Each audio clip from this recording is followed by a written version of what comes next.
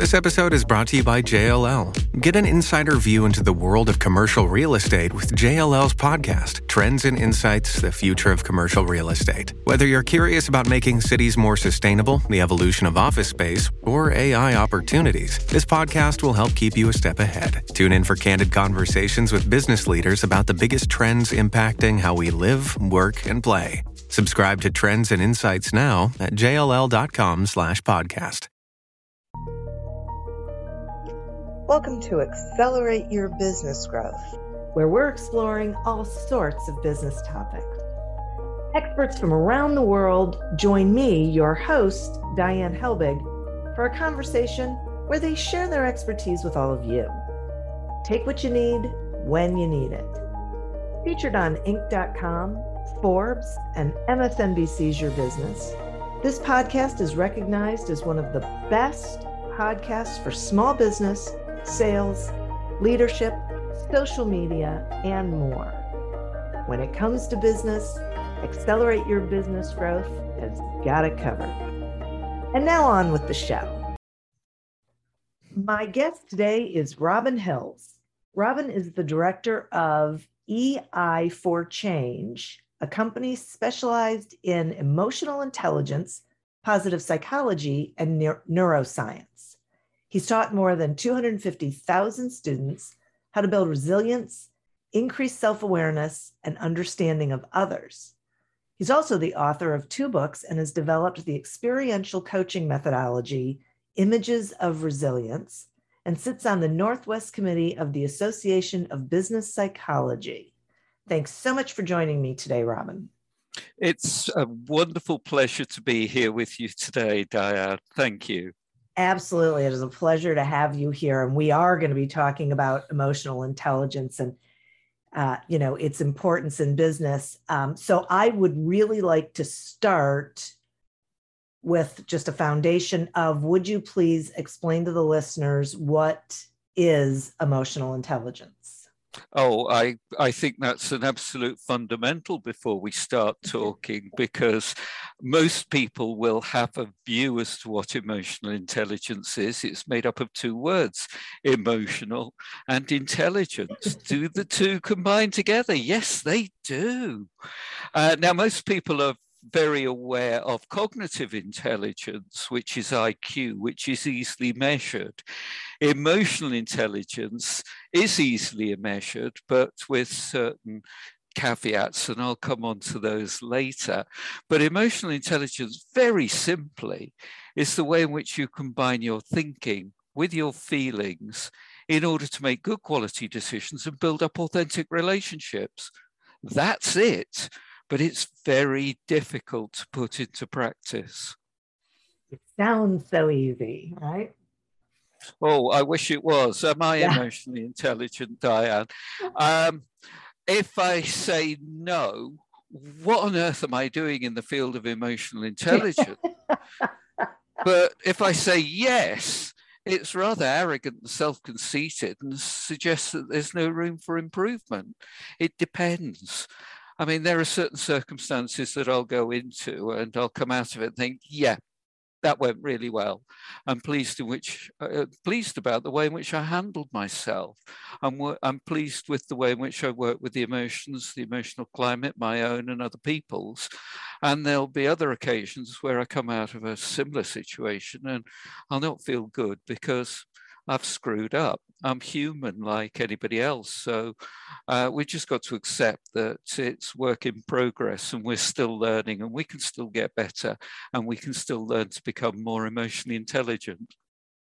Yeah, boy, I that so resonates with me. I find myself in those same situations and I think afterward, I should know better, right? I should not have communicated that way. Yeah.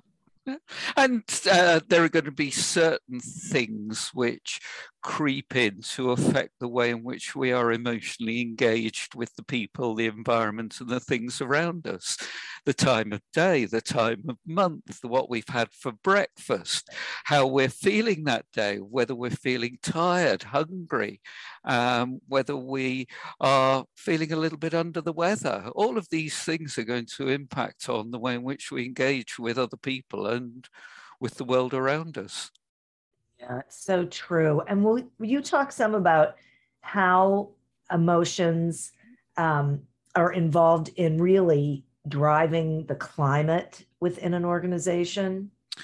Yes, I think it's important to point out to the listeners something which is probably they're obviously aware of, but they need to be more consciously aware of, and that's the fact that their mood as a leader is going to dictate the climate that people are working within. So I often speak to leaders who tell me that they want their people to be happy and contented working in the environment that they create.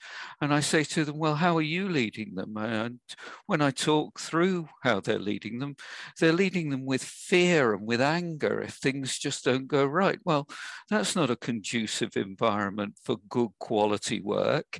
If people are always looking over their shoulder or trying to make sure that they are doing the right thing.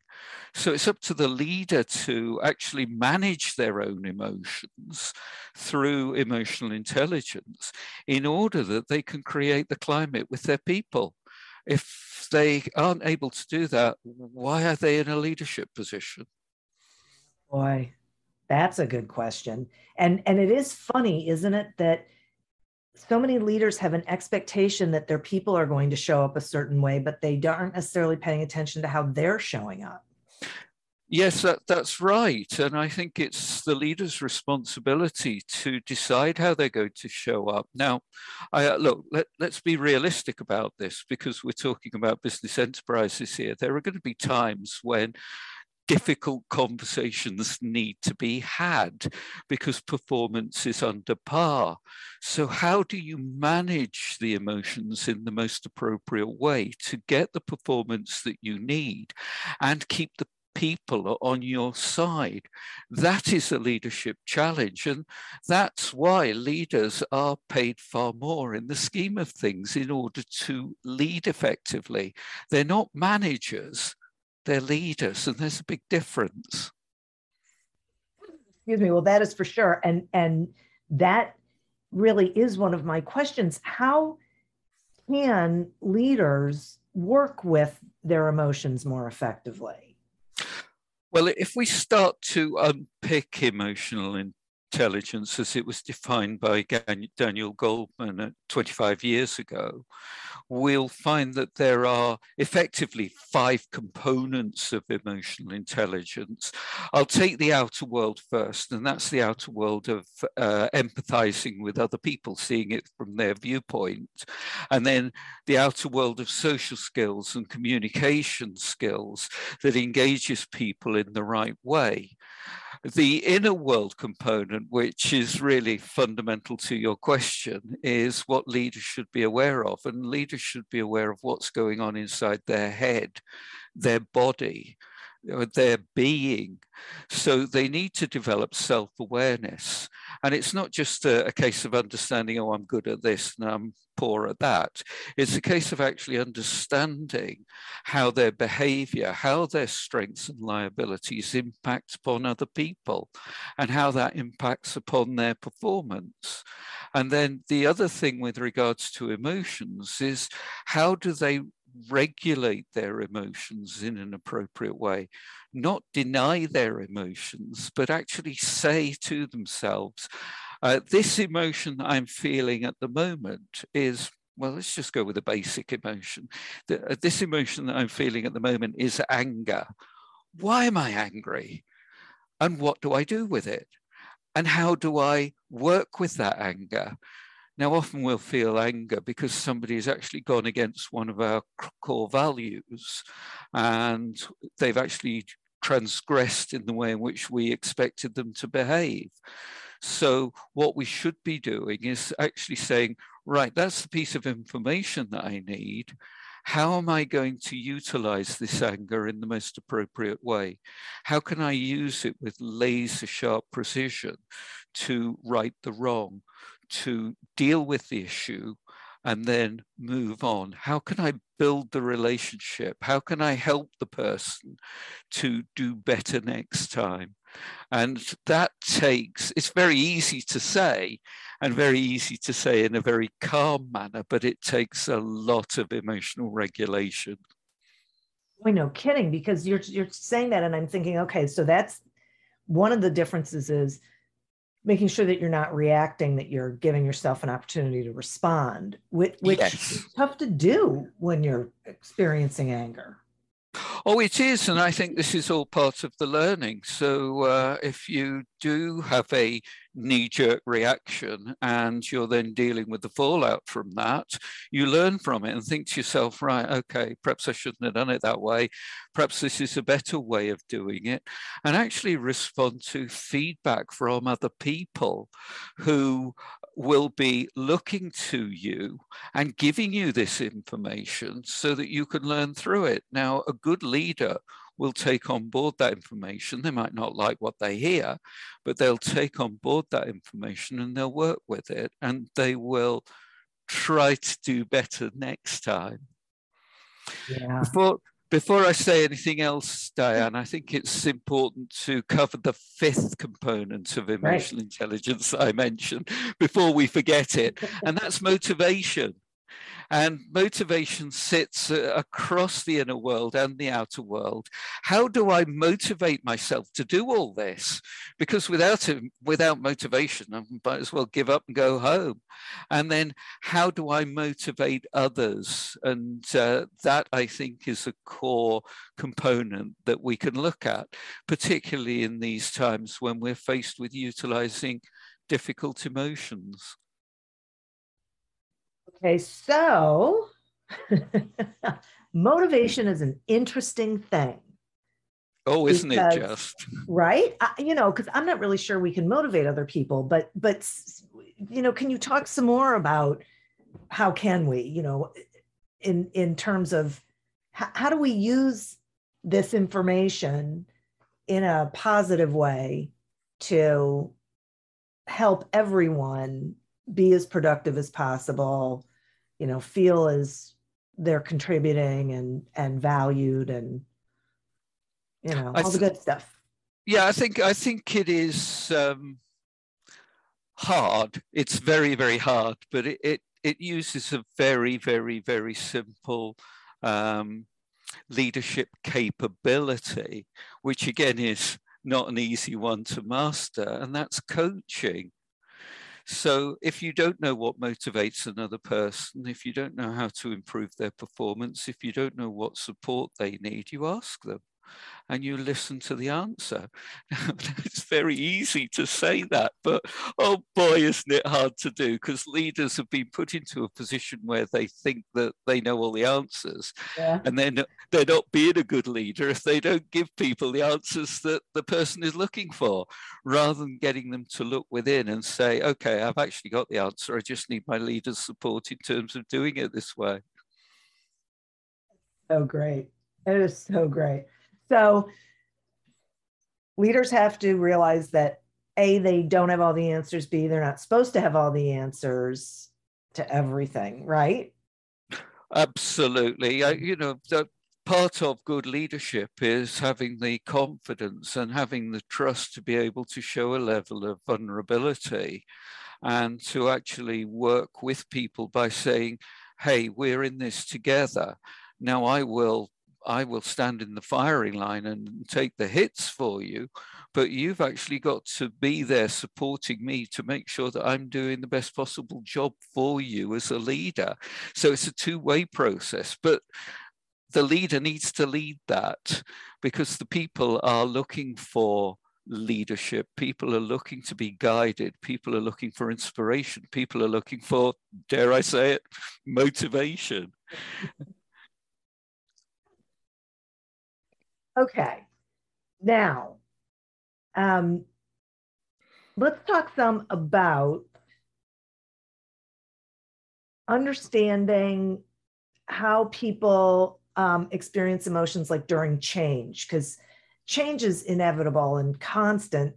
However, sometimes change is more of an upheaval than other times. Like the past couple of years have been a lot of really interesting change, and changes within a company can be dramatic for people. So how do you think managers, leaders work with that? I think the important thing with regards to emotions in change, it's very like emotions in most situations. The way in which you experience the situation will be different from the way in which I experience the situation. And again, it goes back to circumstances. It's what's going on in other people's lives. I mean, if they are going through an acrimonious divorce, they're arguing with their children all the time. They've got money worries. They're worried about losing their job. They have an elderly parent who needs constant attention. All these are going on in the background for many, many people, or various shades of those are going on in the background for many, many people. And then some kind of major change at work goes on. Some people will be able to stand up and face it and work through it without ruffling a feather or ruffling a hair. And then other people, it will be devastating to them. And how I go through change will vary according to various circumstances and situations. When I was working in the corporate world many years ago, we were undergoing change so regularly that I would often go into the festive period around Christmas, not knowing whether I had a job in the new year or not. Wow. That happened 5 years out of 7. So after about the 5th time, one gets to a point where one says to oneself, okay, bring it on. If I get made redundant, I get made redundant. I'm just actually a bit fed up and a bit bored with this, which is a completely different reaction to the first time that it happened. Now, fortunately, it didn't then lead to a redundancy in that short time period. It did at a further point down the line. But it also meant that I was actually a lot more prepared for it. And I was actually able to face that situation and work through it without really showing too much in the way of unpleasant emotions or feeling intense emotions, which stopped me from making plans for the future. Yeah. Wow. I got to tell you, one of the things I love about what you were talking about is that we have to remember that different people experience change or upheaval or life or whatever it is very differently. And we can't expect other people to react or respond the way that we do. And I think that's fundamentally important for leaders to recognize and to realize, because they've gone through the change curve. I'll come back to the change curve in a minute, okay. But they've gone through the change curve relatively quickly with a very small amplitude. And they look back and they think, well, why isn't everybody else coming along with me? It's due to a whole host of factors. And it's the leader's responsibility to go back into the change curve and to ask those coaching questions. Where are you? What's happening for you? How are you feeling at the moment? How can I help? How can I support you? What is it that you need from me? Now, a lot of leaders would be concerned to do that, almost fearful, frightened. That's an emotional reaction that they have in terms of doing that, because they will be met by a lot of unpleasant emotions. They'll be met by fear, they'll be met by threat, they'll be met with hostility, they'll be met with denial, they'll be met with anger, and they're going to have to manage that. And so some of the leaders may have gone through the change curve and may themselves be in some form of denial around the fact that they've undergone an emotional transition themselves because they want to show solidity or the fact that they're good leaders or whatever it is. I'm not too sure what the mindset is, but they feel that they have to show the rest of the world that they're quite capable and they're quite resilient, which I'll put in inverted commas. Coming up on 5 Minute News, I'm Anthony Davis. You might think it's partisan because maybe it's critical of one side or the other, but it's not. It's just the truth. And I think that's also something that's kind of unusual for Americans listening to the radio or to podcasts, because the news landscape in the States has been so partisan for so many decades. So 5 Minute News is verified, truthful, independent, unbiased, and essential world news daily. How much do you understand the future of finance? I'm Jim Roos, a top 10 banking influencer and host of the podcast Banking Transformed, where we dive deeply into the rapidly evolving world of banking and financial technology. Join me as I interview industry experts, thought leaders, and innovators as they unravel the latest banking trends, disruptions, and game-changing technologies reshaping the world of finance. Redefine your understanding of the banking ecosystem. Subscribe now to Banking Transformed, available wherever you get your podcast and now available on YouTube. But let's talk about resiliency. What is the role of resilience in emotional intelligence? Well, resilience doesn't actually sit within the emotional intelligence model of Daniel Goleman that I defined. It's actually built into other emotional intelligence models that have been built upon before and even since Daniel Goleman. And within those models, you've got decision-making as core components of emotional intelligence and stress management. Now, resilience will sit within stress management, but I think we've got to look at resilience and think about resilience in a different way to the way in which most people think about resilience. Resilience is not about bouncing back. Resilience is really making the most of the situation that you find yourself in. You might not like it, but that's the reality of the situation. So you then have a look at your core values and say, I am going to make my life meaningful by working through this. And then you use your adaptability and your flexibility and your creativity to make the best of that situation and work through it. And having them work through it, you will be better, stronger, and you will have grown through that experience and indeed be a better leader. Wow, that's so great. It's not about bouncing back. It's really about moving forward. It is. I think if we look at the situation that is currently being faced by the Ukrainians with the war that is going on there, the definition of resilience around bouncing back is rather insulting, isn't it? Yeah. I think you're right. I think it's a really valid point. And I think really, it always helps put things in perspective. That is, my gosh, what is going on over there is remarkable, but is really the definition of resilience, right? These folks are figuring out how to keep moving forward. Absolutely. And then if you look at the definition that I've given you, it works perfectly for them. Yeah. I don't like having to say that, but that's what they're facing. And some of those people will come through and they're going to be better. They're going to be better men and they're going to be better human beings than I will ever be. Yeah, I feel that.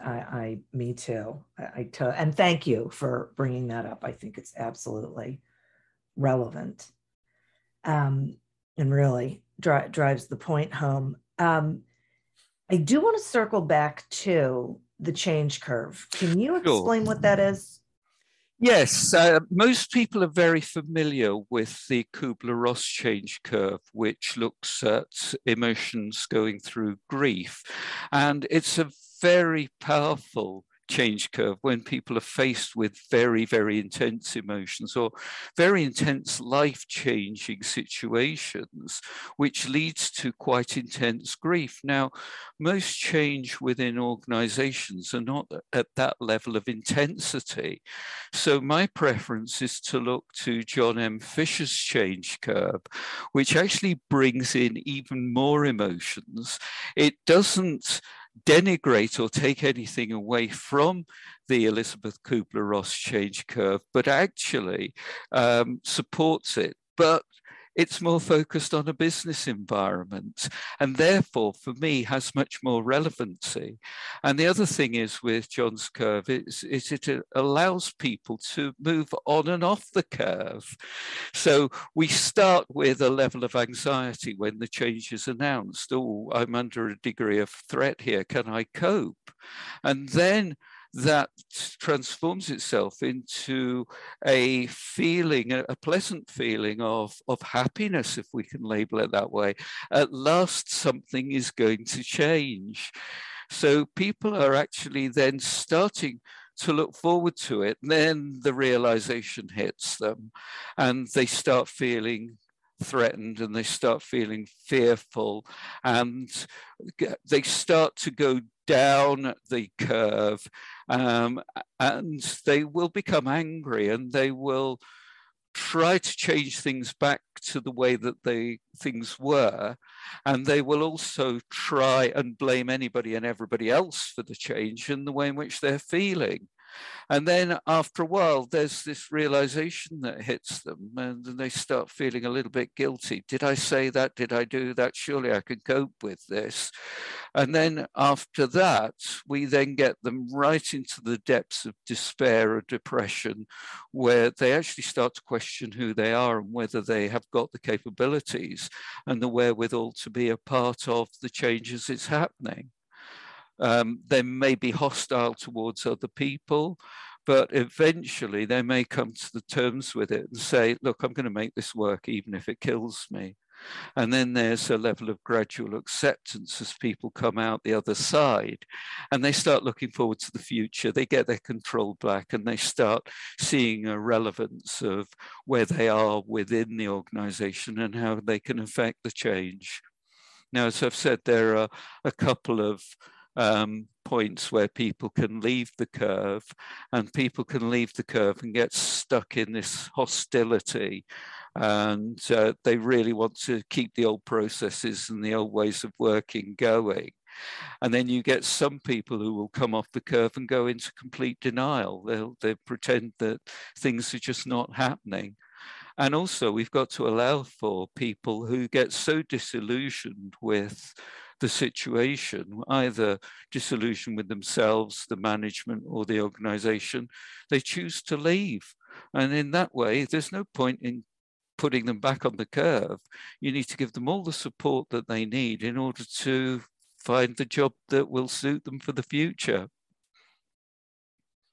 Yeah, that's interesting. I think people have to get more used to that idea that it's okay if the time comes that this is not a good fit anymore. But I am curious about how I guess my question is there a way that a leader could help someone not experience some of those stops along the curve? Well, I think it goes back to the conversation that we had a few minutes ago, because everybody will be experiencing the curve in different ways at different times with different circumstances going on around them. And when I go through the change curve, sometimes I surprise myself by thinking, I'm feeling a level of intensity here that I wasn't expecting. So sometimes I'll go through a situation and come out the other end and think, well, perhaps I ought to have been a little bit more concerned about it. So that's me personally. So a leader going in and into the change curve and helping people, I think it's just a case of saying, look, where are you? How can I help? What support can I give you? And take the judgment out. If somebody's feeling very depressed and almost to the point of clinical depression, and they're going through despair, then you can't say to somebody, look, buck your ideas up, it'll be all right in the end. It's a case of, well, what do you need? You need how can I help? How can I support you? And it's listening to those answers. The person may need a week off just to do anything but worry about work. They may need to have a lot of work because they're a little bit bored and a little bit frustrated because things aren't happening as quickly as they should be. So I think the important thing is, going back to what I've said all along, it's up to the leaders to ask the questions of their people. Yeah, I love that. And interestingly, one of the things that comes into my mind is that it provides for the employee to maintain ownership of whatever they are experiencing. So the leader isn't taking it on and saying, I'm going to fix this for you, or I'm going to tell you not to experience it. The leader's asking questions. And then when they are asking, how can we support you? How can we help you with that? It's still the employee's situation to answer that question and maintain ownership of it. It is, and it brings into play a number of good leadership principles here. And one is the fact that you're allowing that person to be emotionally intelligent so they take ownership of their own emotions. But you're also then, as a leader, creating the right climate for people to share and express their emotions without fear of judgment, or without fear of the fact that it's going to be detrimental to their long-term career prospects. Yeah, that feels like something that I think could potentially be challenging for leaders. You know, as I was listening to you, and they might need a week off. I'm all about that. But I think a lot of leaders might bristle at that whole concept of meeting their employee where they are and making sure that they have what they need in order to move forward. Sure, and I think we've got to put a degree of realism on here, Diane, because leaders have their own targets, they have their own budgets to work with, they have their own objectives to deliver against. And if somebody's taking time out of the business in order to get their head together, and I'm stressing those words to be taken in whatever way you want, but if they're allowing that, then it's impacting upon the rest of the team. It's impacting upon the resources that they've got available to deliver the tasks in hand. But again, it's very much up to the leader to manage that situation. And it's up to the leader to manage upwards. And I think that is a big challenge for a lot of leaders. A lot of leaders see themselves as very much a shepherd with a flock of sheep, but they're not then responsible to the farm overall or the farmer and saying, look, we can't do this for these reasons. And then those leaders have the responsibility to listen and to work with it. And it compounds itself all the way up the system and all the way down the system. So I think all we've got to do here is to look at the level of realism and say, right, this is the theory, this is the nice to do, these are my values, how can I work with them to make it happen in the most appropriate way? Right, absolutely. Now, this is also a place where once again, a small business owner has a lot of flexibility because they are the top of the chain. right? Sure. So that they get to make these decisions in a way that is what's best for their business and what's best for everyone connected to it. Sure, and I think a lot of managers and owners of businesses have moved from doing everything themselves to handing over responsibility to other people, and that's not easy. And that's not easy without kind of micromanaging. And then if somebody is there who is not capable of doing what is required, and again, we've got targets, we've got objectives, we've got KPIs, we've got you name it, everybody's trying to hit these particular targets, and to do it in a timely way and in a cost-efficient way. If somebody is there not being able to do that, then the leader either has to redefine the targets, or they've kind of got to buy in more resource. And these are not easy decisions to make. It's very, very easy for you and I to sit here and talk about the theory, but when the push comes to the shove, the leader does what is most effective, and they have to take the responsibility for making those decisions that they need to make. But as their businesses grow and they become bigger and bigger and bigger, the business itself has to be redefined, because the most important resource there and what will deliver the business is the people. Oh, yeah, that's a good point. Yeah, but I can ask a great rhetorical question that somebody asked of me many years ago, and it stuck with me. And I'll ask it of your listeners to challenge them. What is your organization? So if you look at EI for Change, which is my company, Emotional Intelligence for Change, what is it? Is it the products that we've got? Is it the building that I sit in? Is it me? Is it my car? Is it my logo? What is EI for Change? EI for Change doesn't exist without people. So really, EI for Change as an organization is not any of those things I've mentioned. It's a network, and it's a network that I and the rest of my company are influencing in order to help people grow and develop.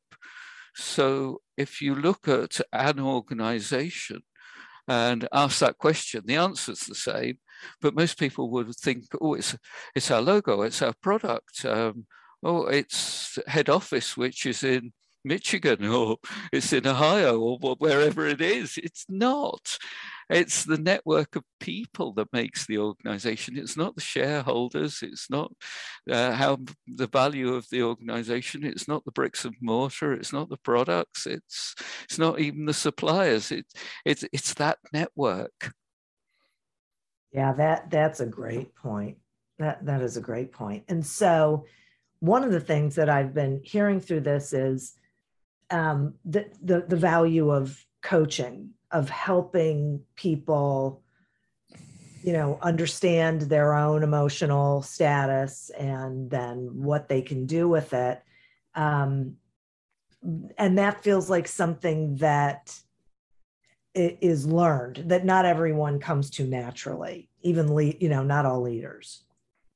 Oh, sure. I think if I was to actually look at my coaching capabilities, and I've been coaching for many years, I still look at it and think, well, I could do better.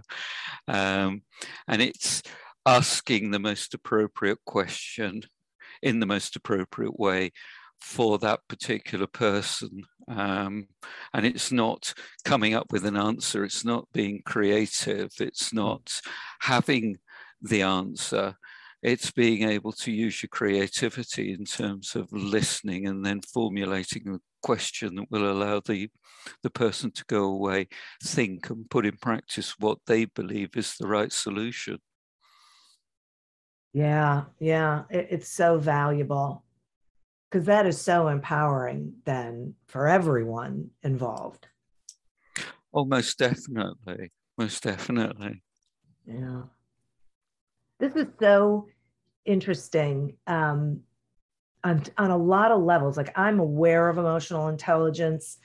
And as we were talking before, none of us are really perfect at looking into it all the time. But I think especially in today's climate and moving forward, it feels like it's becoming more and more important that leaders understand not just the concept, but the practical application of the concept. Yes, that's right. And I think when Daniel Goleman first published his books in 1995-96, he brought the construct of emotional intelligence out of academia and put it into the public arena. However, his first few books were very good at describing the what, where they kind of stopped, and rightly so, because they're very good books as they are, but where they fell down is that they didn't describe the how. And I think over the last 25 years, a lot of people are actually saying, well, this is a very nice construct, but how do we use it? And through some of the conversations that we've had this afternoon here in the United Kingdom, Diane, this afternoon, is suggesting really that we've got to be looking at all of these components and recognizing that to even master one of them is going to be incredibly difficult. So we will, I liken it to being a concert pianist. You go in as a pianist, you've practiced your art, you play your piece in front of an audience. They think you are an absolute maestro. They go out, they've been entertained, they've had a wonderful evening. Now, any pianist worth their salt would be able to look at their performance and say, oh, I didn't do particularly well there in the second movement. I was ahead of the orchestra. I didn't notice that the brass kicked in a little bit later than it should have done in the third movement. And they're looking at dissecting their art and their work in order to make it better. Now, their emotions around that, not necessarily going to be as pleasant as the people who've really thoroughly enjoyed the evening. But it's right that that maestro should do that, because they will never be absolutely perfect. And they are looking at mastery here, which is a complete unattainable. And I think we've got to look at emotional intelligence that way. That's great. I love that analogy. I can totally relate to that. Thank you. And I think if we could put in the capability and the competency of coaching within there, I think it works perfectly as well. So true. Oh my gosh, Robin, I've enjoyed this conversation tremendously. I thank you so much for spending this time with me. Will you let the listeners know, how they can find you, whatever you've got going on that you think they should know, please? Yeah, sure. If anybody wants to contact me, I'm very open to people communicating with me. They can find me on LinkedIn, or they can contact me, robin@ei4change.com. Now that's EI with the number 4 change.com. And it's Robin as in the little bird, not the female American version of the name Robin. And if anybody wants to look up the courses, it's www. That's an important part of the URL, I'm afraid, but it's www.emotional-intelligence.courses, and you'll be able to see all the courses that I've got available around the subject of emotional intelligence, which will build upon the what and give you a lot more around the how. Yeah, which is so incredibly important. Will you repeat that URL? I want to make sure I get it in the show notes. Yes, it's www.emotional- that's a small dash, intelligence.courses. Okay. And if you want to drop the hyphen and just have emotional intelligence, all one word, .courses, that will work as well. I'm not going to tell him that. Okay. I'll leave it up to you, Diane. You know your listeners. You know your listeners better than I do. We'll give them every way possible to find the information because it's so important. Well, again, Robin, thank you very much for sharing your knowledge with the listeners. I think it was incredibly valuable. Thank you ever so much, Diane. If people go to ei4change.com, there is a link there where they can download a free book, Develop Your Emotional Intelligence. And again, that gives some hints and tips on how to work with emotional intelligence. Oh, that's so great. I will absolutely make sure that that is there. Thank you for that. That's great. Diane, thank you. That's been excellent. Really enjoyed it.